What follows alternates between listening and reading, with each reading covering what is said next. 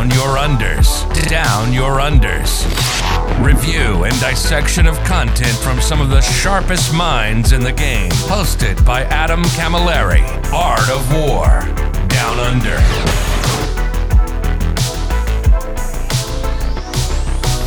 Hello, ladies and gentlemen. Welcome to episode 179 of the Art of War Down Under podcast. My name is Adam Camilleri, and as always, ad nauseum, whatever, all that stuff. I am joined by the most well-named man in all of the 40k community. There is no man who has a better name than this one.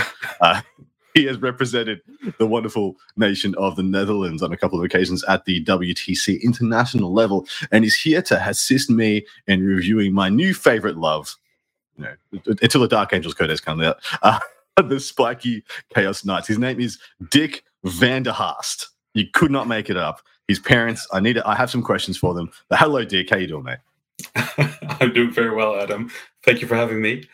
Yeah, I have the same questions as well. It's a weird story, the name Dick in the Netherlands, but we're gonna save that for part 2 because the people need to know. And if you would like to hear more of Dick and his amazing tale of naming and other whatever feats, we come over to Patreon, Art of War Down Under, and get that goodness there. We'll also be answering a swathe of wonderful Patreon questions about the spiky, angry, stabby boys.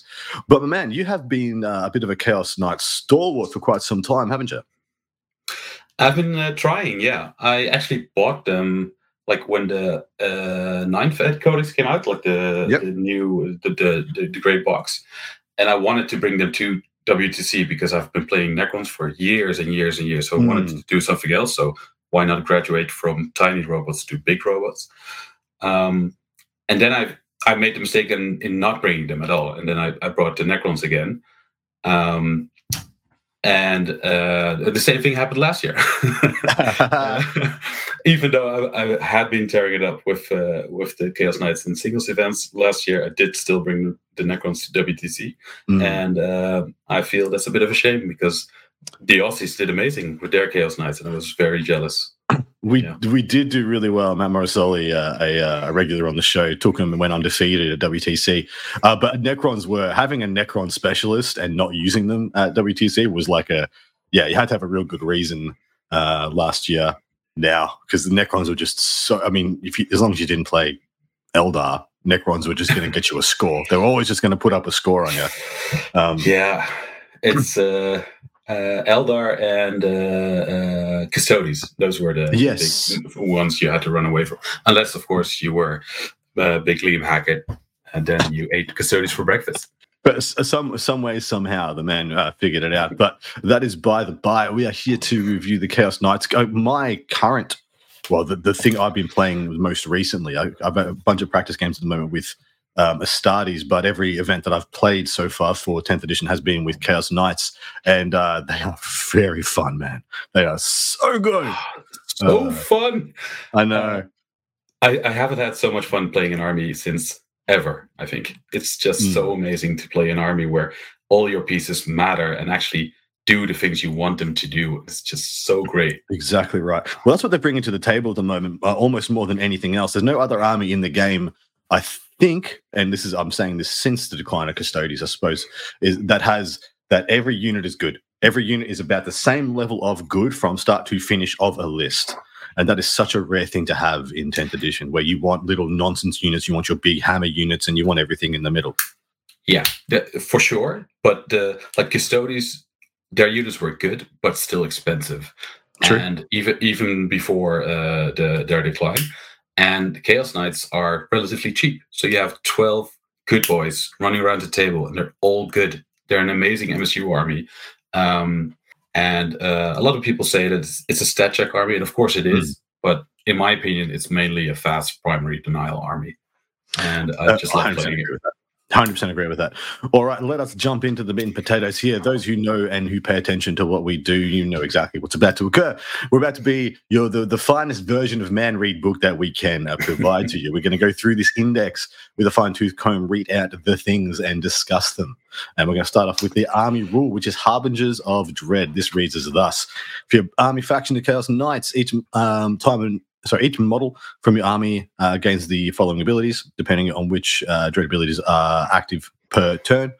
So turn 1 onwards, you have an aura of 12 inches from each one of your knights that has -1 to battle leadership tests for battle shock. And then from turn 3 onwards, each time this model attacks a target, if that unit is battle shocked, add 1 to the wound roll. And each time you're attacked by a target that is battle shocked, they are -1 to hit you. This is the core army ability of the Chaos Knights, and it is as I'm well over 10 games in for Chaos Knights, and this ability is a nothing burger. How do you feel about it? Yeah, I remember when the edition dropped, and we in your wonderful Discord, we said that if battle shock is a thing, then this is an amazing ability. And at the start of the edition, it definitely was a nothing burger. It didn't do anything because every time it mattered, people would just auto pass it. That's correct. And it did nothing. But in my opinion, this ability is actually decent. It's good enough. I mean, I wouldn't consider it a nothing burger, but it's definitely no fate dice, of course. Yes. Well, of course, that's what I'm comparing it to. I'm comparing it to the best army rules out there, and this just kind of true. But like it is something that when you combine it with the next rule, which we'll get into in a bit, it actually is pretty good because it will matter every game. And as a Necron player as well, the first thing I look at nowadays is their leadership values. And when you see all the canoptic stuff having leadership 8 naturally, or the characters having leadership 6, that becomes a 7. That means that they will probably still fail a lot of battle shock tests. I don't understand why they made it so that enemies have a -1 to hit you and you have a +1 to wound on them. I would rather have like the same for some reason. I don't like that it's not symmetrical. So if they would have gotten a -1 to wound on you, then we busted. It would have very, very busted.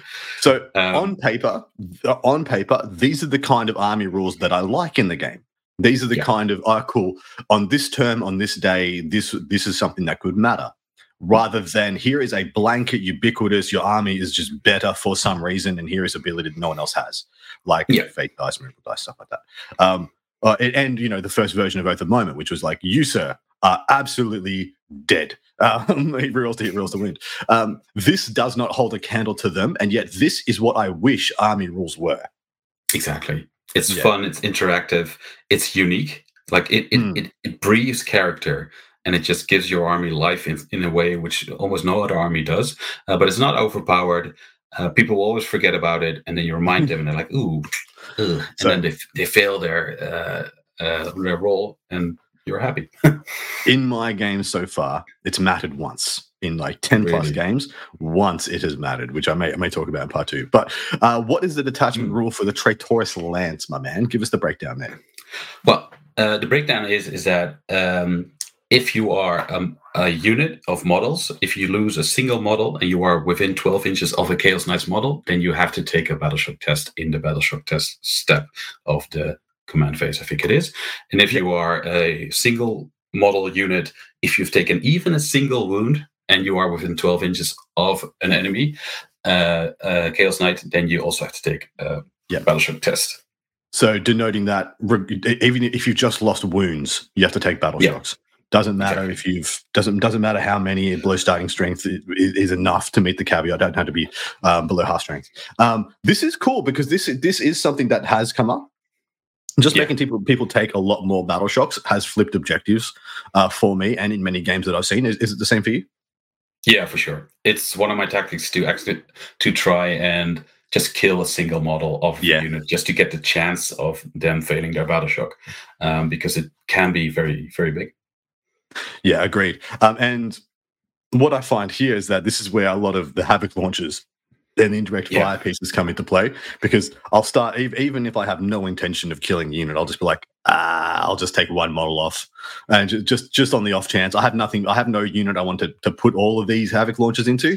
So here's like 1 or 2 squads that are probably going to end up on objectives. I'm just going to knock one off each. Exactly. That's what I do as well. Yeah. I played Grey Knights yesterday and just try to pin off their a single model to ensure those tests do have to take place. It's a valid tactic for sure. All right, let's go into the enhancements, of which there are 4, of course. First up is Lord of Dread, Chaos Knights model only. At the start of the fight phase, you can select one enemy unit within engagement range of the bearer. That enemy unit must take a battle shock test. How do you feel about this one? I've seen this. This is one that I've seen debated a lot on whether it's worthy putting on a big night or it's worth taking at all. What are your thoughts? Yeah. Like I like my certainties. This is I don't like enhancements where you have to point at something and then your opponent needs to do another step in order that they can still pass for the battle shock. So I don't really like it. If it works, it works. It's great, but I don't really rate it. Fair. And at 35 points, it is not so expensive. Something with such specific terms and conditions. I mean, if it was like point at something within dread range, like if you could just point at something within 12 inches and make it take a battle shock at the start of the fight phase, it would feel so much better. Engagement range, I feel like, is the thing that kills this. And or in the command phase, in the command phase or your command phase, wonderful. Then I would take it. But fight phase means that it will only work for your stratagems or like end of turn holding stuff, which could matter but shouldn't matter if we go into tactics later on. The debate that I've heard about this one is that it stops interrupt. If you had 2 pivotal combats, at the start of the fight phase, you see if this one gets battle shocked, as the one with Lord of Dread on it, and then you know you can attack elsewhere because they can't interrupt. They can't spend their 2 CP to interrupt. So that's the only key, like, big play brain that I've seen come from this. And for 35 points, okay, that's something I never thought of. So that is actually a real great application. But at the same time, for 35 points, I want to point at something even once per game where it just happens and you shouldn't have to roll for it. I'm not taking this for 35 points. Yeah, I'm not taking 35 points. Yeah. Tell us about Aura of Terror. Yeah, so it's Chaos Knights model only, of course. If you control an objective marker, it's sticky objectives. I was going to read the whole thing, but it was a heap of text. It was like, nope, it's sticky objectives. It's good. It will run you 25 points. Yeah. It's great. Do you take this one? No, but that's because of points. Yes, I would if I could. Are you of the school of thought that you don't take any of these? You just fill up on Nurglings and I just can't fit them in my list, and I also. But this is my own personal opinion. It makes you lazy, and it enables you to make mistakes. Like I've lost at least one game at a big tournament at LGT where I stickied my objective and then moved off of it. It was still within 9 inches, but somehow my opponent still made it on the objective by some cool tricks which I forgot about, and that just shouldn't have happened. So you should always still park your knight on a center objective. I had one stolen from me because I forgot you can move after coming on the table edge. Yeah, exactly. I had a move and scoot unit walk on the table edge and just nick an objective off me. I was like, that's dumb. I should not have let that happen. Literally, this happened to me. And ever since, I was like, I'm not taking it anymore. I should just park a knight on it. The cute rider here is that whilst that, of course, it's in the command phase when you sticky it, and it remains under control until someone takes it. But the rider here that makes it a little bit spicier is that it is part of your dread aura. So it is a -1 aura of 12 inches from -1 battle shock from that objective. And that makes it a little spicier, but still, yeah, but is what it is. I mean, I've almost only ever stickied my home objective, and your enemy unit just shouldn't even get within 12 inches of your home objective. Correct. If people are taking home objectives as Chaos Knights, you're probably effed. Like you're probably not in a good place. Trader's Mark is the next one. The Doom and Darkness ability, which is the one that usually happens on turn 3, as in the, if they're battle shocked, they -1 to hit you, you're +1 to wound them, is active from the first battle round onwards for the bearer instead of the third. This one will run you 30 points for the privilege. This one I have never seen taken. No, I would never take this. I mean, we had the discussion about it being a nothing burger, the rule. I think it's good, but it's not good enough to spend an extra 30 points on the off chance that it's working for you. Agreed. Give us the last one, mate. Yeah, the last one is Armor of Contempt on a Chaos Knight model. And it's pretty good. and it will cost you 40 points. 40 points. That's not so good. Yeah, I know. It's what is interesting about all of these enhancements is that I feel like they're all priced to be on a big knight. They're all priced to be on a Questoris or bigger chassis, and yet only the last one. And actually, I've seen Lord of Dread taken on a Rampager, but only Panoply of the Cursed Knight have I seen in consideration to being on a big knight. Apart from that, all of these other ones go on Stalkers, essentially. But as far as I can tell. They're all so expensive. Like, even on a big knight, okay, sure. If I would take a big knight, and I would probably take the Panoply if I had the points, because it adds a lot of survivability, combine it with cover, and you've already gone into the hole of investing a lot of points into your big guy anyway, so it's probably good. But like, it's you still give up a lot to take it, and I'm not sure if it's worth it. It's not a unit. It's a whole Nurgling unit. Most of these are Nurglings are 35. Yes, most of these are whole Nurgling units. But yeah, Panoply of the Cursed Knight is the only one I'd consider as if I was taking a big knight. Panoply of the Cursed Knight is where I would start, being like, well, this is the one I would like to put on it, and do I have the points to do that? If not, maybe one of these other ones tickles your fancy. But Trader's Mark is, as far as I believe, is the least good. And Panoply of the Cursed Knight is most good, but Aura of Terror is the only one I generally take, and that's because I usually have a wonky amount of points left over because I'm playing mono Chaos Knights rather than taking allies. And if you are, you will 100% have points left over for enhancements. You do not have a choice. Sure. If you're playing mono CK. But I would really like these. Like, keep these; they're decent, but just like at least 10 points off everything, maybe 20 off of some, and then maybe I would take them. That's fair. Yeah. I mean, if they were 5 to 10 cheaper across the board, maybe even in the old War Dogs list, you would start taking 1 or 2 of these. Yeah, but I mean, the Lord of Dread, I would take it if it was 5 or 10 points. More, no, never. Yeah, 100%. The Lord of Dread one needs to be like 10 points, no more. All right, into the stratagems, of which there are 6, of course. First of which is Dread Hounds, is 1 CP. This is a battle tactic. Just for people wondering, Chaos Knights have 0 ability to make things cheaper or free stratagems. We have 0 ability to do that. But when you say battle tactics, it's only things that can be punished. Then just take that as a known. It happens in the shooting phase or the fight phase. 2 or more War Dog units from your army and 1 enemy unit that is an eligible target for each of those War Dogs. Until the end of the phase, the selected War Dog units can only target that enemy unit, but all weapons equipped by War Dog models gain sustain hits 1. In addition, if that enemy unit is battle shocked, then you crit on 5s instead of 6s. This is good on paper, but do you use it at all?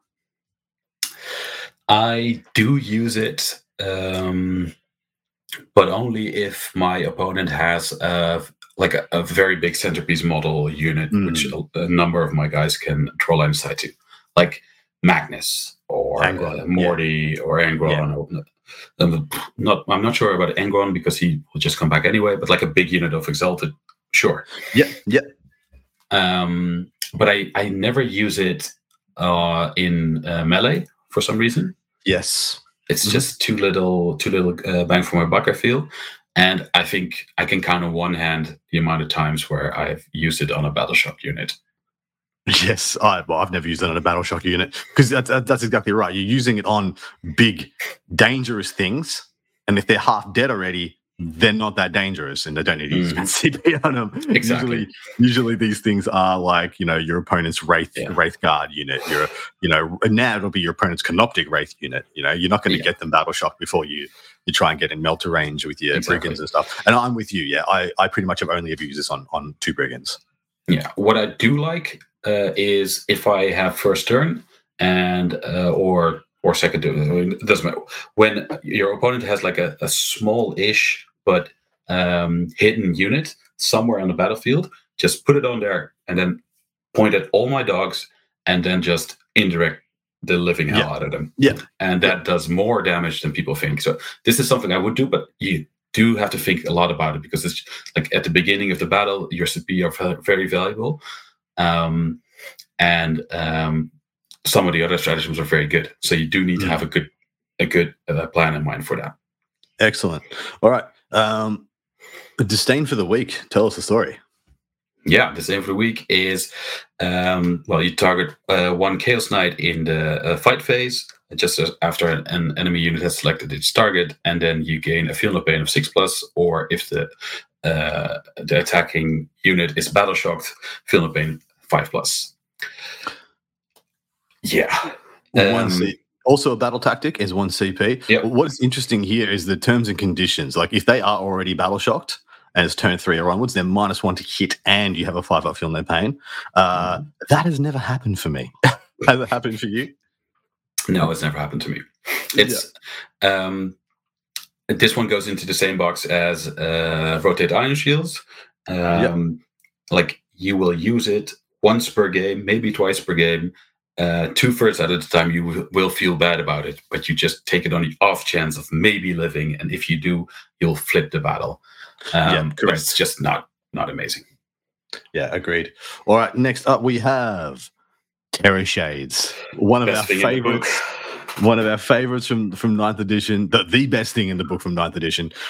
This is not a battle tactic. It's 1 CP. Any phase just after an enemy unit fails a battle shock. So they have to be capable of failing battle shock. 1 Chaos Knights unit from your army that is within 12 of that enemy unit rolls 6d6 for each 4+. The enemy unit suffers a mortal wound, and you regain a mortal wound. Now, I have to tell you, when they fail a battle shock and they're like, I lost primary, that I didn't get my 5 primary points because I failed my battle shock. That sucks. Oh, and that Chaos Knight that was on 2 wounds left, and you roll 5 4+s on your Terror Shades, and now it's got 7 wounds left. It is such a big blowout flip stratagem at times. How do you feel about it? Yeah, it's great. It's I just said it's the best stratagem, but obviously the best one is yet to come. But this is pivotal. This is one of those you really want to keep SCP back just to be able to do this, just to kill that annoying character who was left on 1 wound, or just to to heal your own dudes. And also, when you look at the terms and conditions, it's just for every 4+ you roll, you will get a wound back. So even if you, at least I play it in the way that even if my opponent only has 1 wound, but I roll 5 4s, then I will get 5 wounds back. Yeah, just want to call out that you said terms and conditions. Bless your heart, sir. Finally, after years of it being the dumb thing that I say, it's starting to catch on. I'm wearing them down, people. I listen to this podcast too much, Adam. It's getting to me. Please get me out of here. Ladies and gentlemen, they're out there in the wild, breeding. A long leash. What's the go? Oh, yeah. For some reason, Adam, you're giving me all the crappy stratagems, and you're taking all the good ones. We should have thought about this before. Never. I don't plan these things out. No, it's you in your command phase, you pick 1 big knight from your army. And not every big knight, but all the normal big knights who have auras who affect your war dogs. You pick one of those, and up to 3 war dog models. And then wherever your war dog models go on the board, they count as being in range of the aura abilities the board model has. Yeah. So there's a bondsman ability that's similar to this for the Imperial Knights. So I thought this was actually quite good for a little while. And that because it worked on castigators. Exactly right. Castigators and lancers. And then I realized they did not have the abhorrent keyword. I went there, like half a day of me going down this rabbit hole of thinking I had a little possible, snowflake moment of reinvention for Chaos Knights. And I was like, crap. Yeah, it really sucks. It's, I think I may have used this once on the one game where I played a Rampager and a lot of Carnivores. It's cool, but the other things are better. It's a cool stratagem. It doesn't do anything, unfortunately. You can do the next one. I know you want to. Lay it down. No, I don't mean to bully you into that, Adam. No, too bad. All right, so next one, Diabolic Bulwark, 1 CP, is literally rotate iron shields. It does not matter. You either do it like Dick said earlier, either do it at a pivot point where your knight surviving will change the outcome of the game, or save your CP, don't do it. I see so many people wasting CP unnecessarily on this when they have, your opponent looks at your unit and they have another unit that they can shoot with the rest of their army, and you rotate, then they just switch targets, and it didn't matter. You wasted your CP. But yeah, if you can use this to flip around or flip some points, go for it. If not, don't use it. All right, now you can do the last one. Yes, thank you, Adam. All right, So best stratagem in the book for sure. This one, you pick it in your movement phase or in your charge phase. Notice that it doesn't say at the beginning of the movement phase or the beginning of the charge phase, but it's during the movement phase as you move your models or as you make your charges. Roll for your charges. You pick up to 2 Warlock models or 1 Big Chaos Knight. And until the end of the phase, selected models can move horizontally through models and terrain features as if they were not there. And this is the reason why the book is good. This is the only reason the book is good. Yes, it's amazing. You will do this 5 times every game, maybe more than that. You will tell your opponent about it every one of their movement phases. Mm-hmm. So the most time, I almost want to get a chess clock. Because I played a couple of games of Knights on the chess clock, of course, because I just like to get my bearings. And I swear to God, I spend so much time in my opponent's turn being like, I could go there. They're like, no, you can't. Knights a shade. And they're like, I could take that objective. They're like, no, you can't. Knights a shade. And they're like, oh no. Then make their cogs turn. It's so powerful. I had one of my regular gaming buddies who invited me to play test a new army of his, and he was like, okay, so I'll just move block your whole army with this, and I was like, but I will just move over them with my models. So this one stratagem is the activator for the entire army. It lets it play on the modern terrain that we use. I actually really wonder. When Chaos Knights get a codex, and of course it's going to have other detachments in it, almost definitely they don't have Knights of Shade in it. Can they be good on this terrain? Is the question. Is going to be such an interesting thing when we don't have this, and then how bad are we as Knight players going to be when we have to play fair 40k again? I will definitely play the detachment with the Knights of Shade thing in it, if they still keep it. Probably Diabolic Bulwark will be the one who will, Rotate Iron Shields will be the one which will be in every detachment, sure. Agreed, yeah. But this is the bread and butter of the list, and this is why the army works. And this also really synchronizes with the way I look at the army. As I said before, it's not a killy army. I mean, it does kill stuff, but it moves where it needs to go, and it's a primary denial army, and you can do that because you can go through those walls. A lot of people have called it more of a tempo or control army than it is a bully list or something that's going to stat check you out of the game. It's more that I'm able to execute such control over the table and the tempo of point scoring, because I have so much OC that I can sling around really quickly, you just kind of tempo your opponent out of being able to win the game. And it's really quite cool that it has that different mode to go to, and that only exists because of this stratagem. So just to paint the picture for people, the stratagems, of the 6 stratagems that we have, legitimately there are 2 of them that I like, that being Terror Shades and Knights of Shade. Disdain for the Weak is cute, but I rarely use it. Apart from that, the other 3 kind of suck. The enhancements, they're okay, but you rarely take them. Aura of Terror is okay if you needed to take one of them and had an awkward amount of points left. And the detachment rule and army ability kind of suck too. That is how good Knights of Shade is. Yeah. Do you agree? I do agree. Yeah, it's all the rest are we just had Christmas. All the rest are your ornaments, your Christmas balls, whatever they're called. The star on top of the tree. The baubles. Yeah. I mean, I'm a dick. I have to make a balls joke, right? So. Knights of Shade is the treat. It's what everything revolves around. Amazing, and it's the best.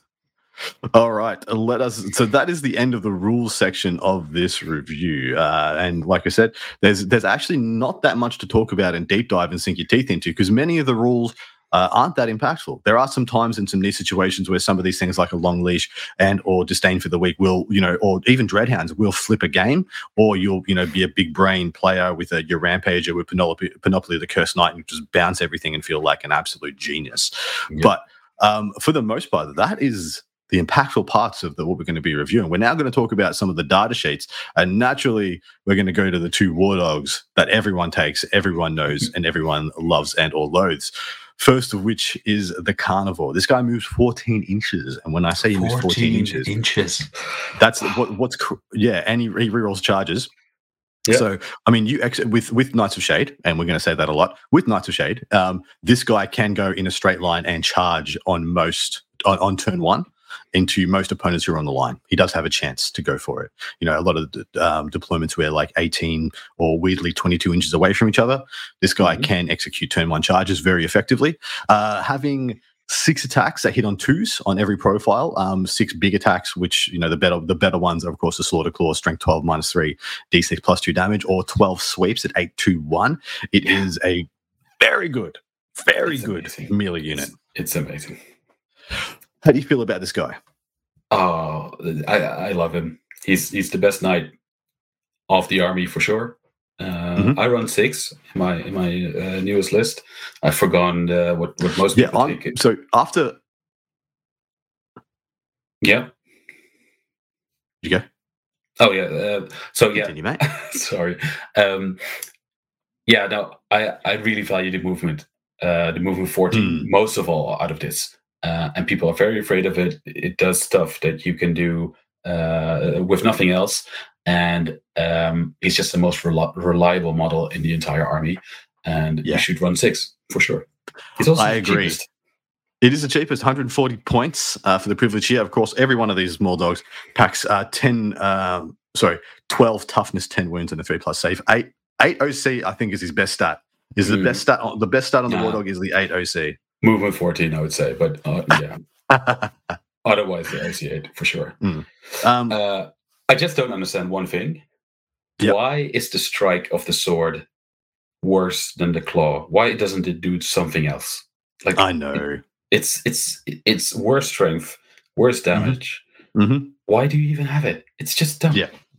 It should have like dev wounds, or it should have sustained hits, or it should have lethal hits. It should have something else. It needs a keyword strapped onto it, because there's no point for it to exist. Either you're sweeping or you're smacking with the Slaughter Claw. We're talking about the Reaper Chain Talons strike.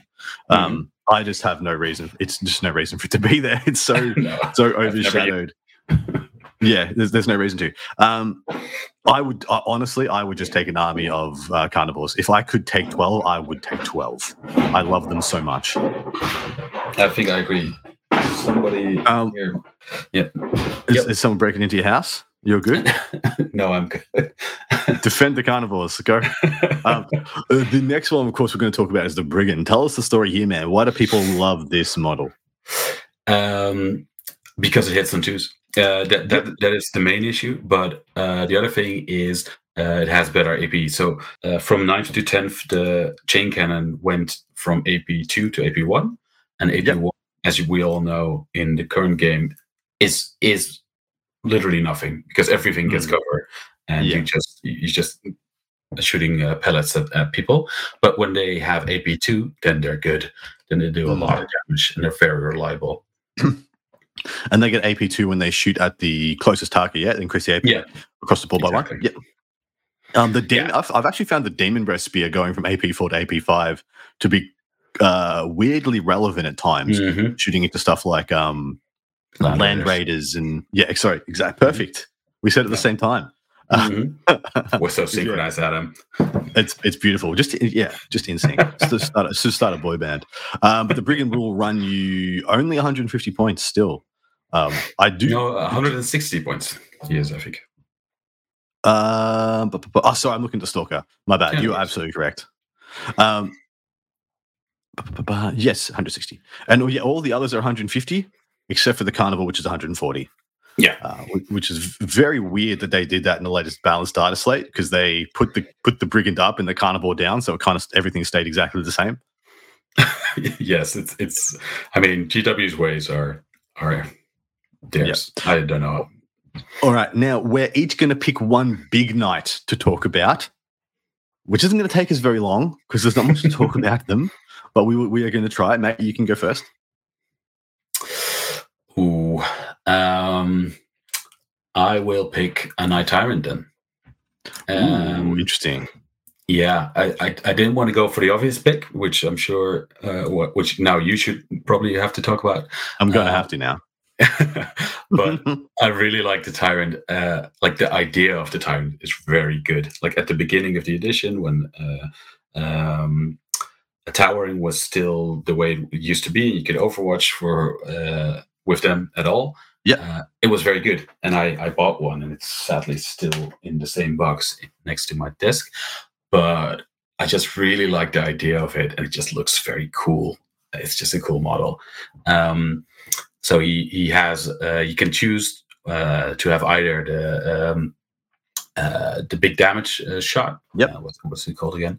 The harpoon and the flamer, or the plasma cannon and volcano lance. Either option is good. I think at the beginning of the edition, the flamer was better. Now I would probably go for the plasma variant. Yep. And what is also weirdly relevant is that they give out an aura of cover for war dogs, which on some boards actually matters because you have to think less about positioning your war dogs, and because if you take them, you're probably taking more shooty guys.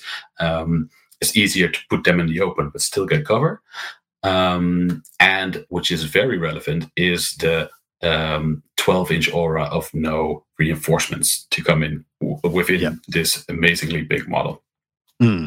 Which I found was interesting because it pretty much gave up a lot of the reasons that this guy had to Overwatch in the first place. As soon as you can't deep strike within 12 of it, I'm like, oh, well, it's okay that it can't Overwatch now because it at least does a lot of the overwatching deterrent work that it was doing already, even though, you're watching at 24. But, you can keep people off objectives really well with that aura. It's a huge base to have that aura on. Mm-hmm. I do agree with you. I think the Decimator and Volcano Lance are way better than the Flamer and Harpoon now, which is unfortunate because I want to play with the Harpoon, but it sucks. It's just the idea. And also, the devastating wounds change on the Harpoon makes it just not viable at all anymore. Exactly right. But the idea of a Harpoon just straight up murdering a whole squad of neophytes is just hilarious. Yeah, and now it's like one of them is gonna just be deleted, and then it's gonna take like 2 weeks to reload.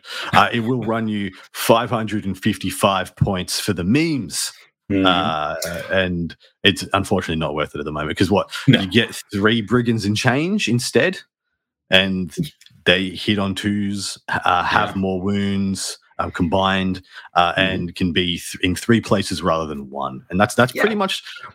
Every chat we have about a big night is going to come down to how many war dogs could I get for the points, and exactly in every comparison, the war dogs win.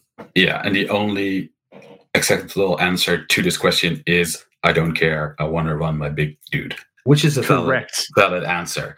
But if you're trying to win games with the faction, then you're not going to take the big guy. I think the Rampage. I'm going to say this, in a vacuum. The Rampager, the Night Rampager, is very good. Yeah, I agree.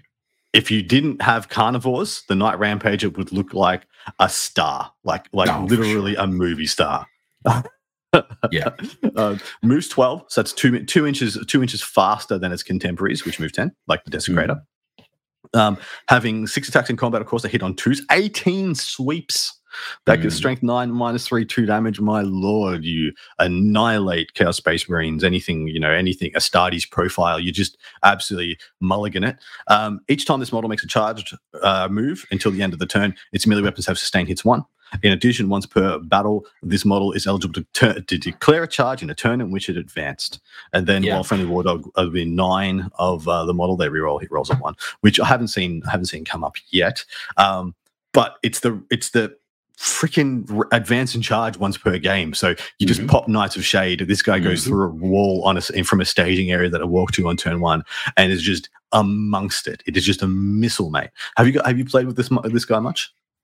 I haven't played with him much because I've always been a Tiny Knight player. I really prefer the Tiny Knights. But if I would take a big Knight, of course it would be a Rampager. There's no question about it. Yeah, agreed. I played him 2 games, I think. So my issue with the Rampager at the moment is that in teams events, most of my night games have been in team events.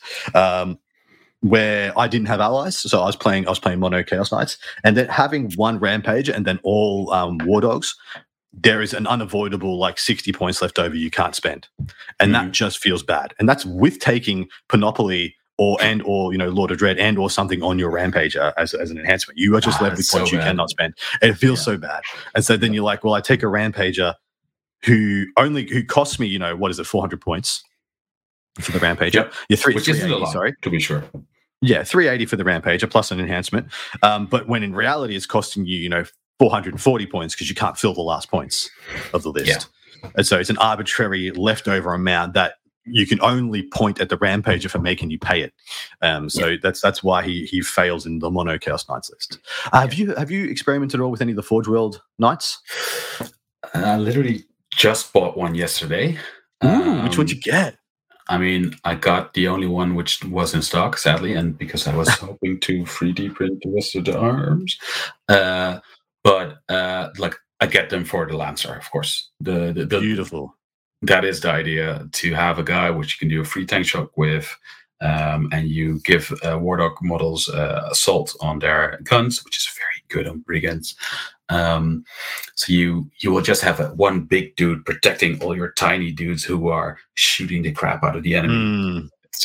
It's a very, very thematic choice, I would think. And he's on the verge of being it. Also, he moves 14 inches, which I honestly didn't see before just now. Yeah, dude, it's speedy. It's funny that the Rampager is better in combat, but the Lancer brings utility. First, it actually has a gun. It's not a great gun, has a gun, is harder to hurt, it is faster, harder to hurt, and has better defense and more wounds, but it costs 80 points more for the privilege. So I freaking love the Lancer though. Like having a Carnivore tank shock and a Lancer tank shocking in the same turn just feels cherry. Does the Stratas fit in your list then? If you you were saying that you had 80 points odd. I think I had about 60 left, and so the Lancer doesn't quite fit. So at least that's my recollection of things. I may be off by a couple of points.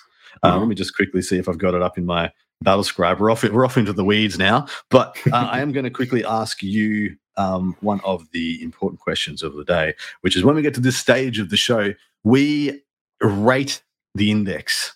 So as a Chaos Knight player, mate, out of 10, how happy are you with this index? Yeah, I'm actually pretty happy with the index, but that is because I like the small knights first. I love my carnivores. It's just something so thematic about like a pack of dogs literally harassing an enemy and bringing your enemy down, which for me it's just amazing. It's very good. But I feel like for most people, knights are big knights. And in that, the codex really doesn't make the cut. So yeah, for me personally, which was the question, I would give it an 8 out of 10. I think. I would really love it to have a slightly better army special rule, but otherwise, I'm very happy with it. But if I would go to how the community views it, I would probably give it a 6 even. Yeah. I think I give this a 6 to a 7. And most of the same reasons. I only give a high score for an index if the internal balance is good, and the internal balance of this book is completely out of whack. Similar to Orcs and very similar to many others out there, where we have a handful, we have a decent amount of data sheets, and you see 2 of them. Two of them spammed. Sadly, free because you have to take one character, so you're definitely going to take a Stalker.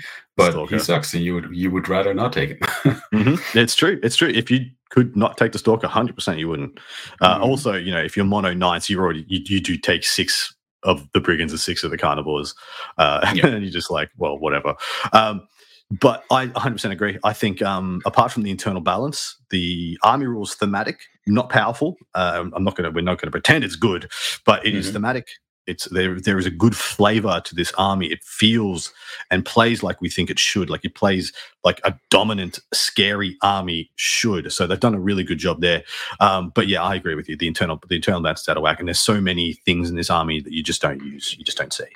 I mean, but I do have to add an addendum to it and say that it's still fun to play. Like it's still a great army and it's still powerful. Like it doesn't win a lot of tournaments, but it has like you have the potential to win into almost any opponent. I feel like almost. I have a request from GW in the Chaos Knights Codex. I would like to have a special character. I would like a Canis Rex equivalent in a Knight Abominant. I want a named character Knight Abominant. That is my request for the Codex. I have to say, but for a small knight, I would love a special small knight. That would be a named Carnival would be sick, wouldn't it? Come on, yeah. And then a very cool tiny box. Yes, yep, that's what I would want. All right, my man. Where do you see Chaos Knights as it stands right now in the competitive tier list? Like, if you were to put them, where me and Peter did our rankings, I'm just going to quickly check. Actually, I'm going to quickly check where we put them, just so I don't high B or low A. I think they're high B, low A. In teams, I think they're pushing S tier. They're an A+. Oh, for sure. I think I would include them in any team format from four player teams. That is because in pairings they just beat the opponents. Well, exactly right. Apart from dodging 3 matchups, you can just bully the rest of the field. Like, there's 3 matchups that you do not want, and then you just annihilate everything else. It's such a polarizing matchup for people, and it brings such fear. On our tier list, Peter and myself put it in right in the middle of the pack in B, is where they're sitting stats wise. But you think in the best hands in the world, in the hands of faction specialists, they're an absolutely an A+ or a B+ or an A tier army? Yeah, I would say so. Yeah. Like this is what old knights players have, and the same with orc players and such. There's just a lot of people playing this for fun, which is amazing, and people should do that. But that does drag the win rate down, and I feel like at WTC at the War Masters event, Arne, I think he was Arne Zend, he just picked up a teammate's knight army. He played it for the first time at the War Masters event, and he got 2nd place, I think he got, or 3rd place. Like, did very well with it. Yeah, it was one of the best tournaments in the world. Yeah, 100% it was. All right, mate. That is going to bring us to the end of this episode. Thank you so very, very much for coming on and chit-chatting with me about one of our favorite armies. Hopefully we got a codex coming down the pipeline this year. That would be fantastic. But if not, man, our index is in a very good place. So we're very happy with it. I have a spicy take on that. Yes? I think they're going to make a single book for both knights. And free detachments for Chaos Knights and free for Imperial Knights. And I don't know why I've decided upon this, but I think this is going to happen. Well, when you think about it, it's actually with the limited identity space they have to work in, how are they going to make 5 or 6 detachments for knights? They're never going to do it. No, there's not. It's here's the one for big knights, here's the one for little knights, here's the one where they both work together. That's the one. That's it right there. Or they could just do it really dumb with the big dumb brain and be like, here's the one that makes them better at shooting, here's the one that makes them better at combat, here's the one that makes them move better. And if that's the case, the move better one is going to be the better one all the time. Yep. That's generally speaking. But that's going to bring us to an end of the episode, mate. Is there anybody you would like to shout out, name, mention, and or plug before we close off? I really like to do a shout out to my team, Team Netherlands, of course. Awesome group of guys working really hard to get an even better result at this year's WTC. I really hope I'm going to make the cut again to represent my country. And lastly, just become a patron of AOWdu and Honor, guys. It's really great. Part 2 is amazing. You should always listen to it first. No. Yes, you should. I mean, I never do, but I feel like I should. It's just definitely your money's worth. So do that. Lovely of you to say, man. I really, really appreciate that. Thank you so much again to everybody who supported me thus far. We're, creeping up on 4 years of doing the show, episode 179. Crazy talk. But, mate, thank you so much again for coming on. You're an absolute gent. Can't wait to give you a big, nice, crisp high five when I see you in Belgium this year. Good luck with your WTC aspirations. And I'm definitely going to be there. If I don't make the team, I'm just going to be hanging around and annoying. Well, it's like half an hour away, right? Yeah, well, an hour, but still. Wait, is it only an hour? Yeah, it's literally an hour. Oh, you guys suck. Oh, that annoys me so much. Sorry. You know what's within an hour of me? Nothing. Nothing. Oh, man. Anyway, all right. Take care. Love you, mate. And we'll see you on Podcast, guys. See you next time.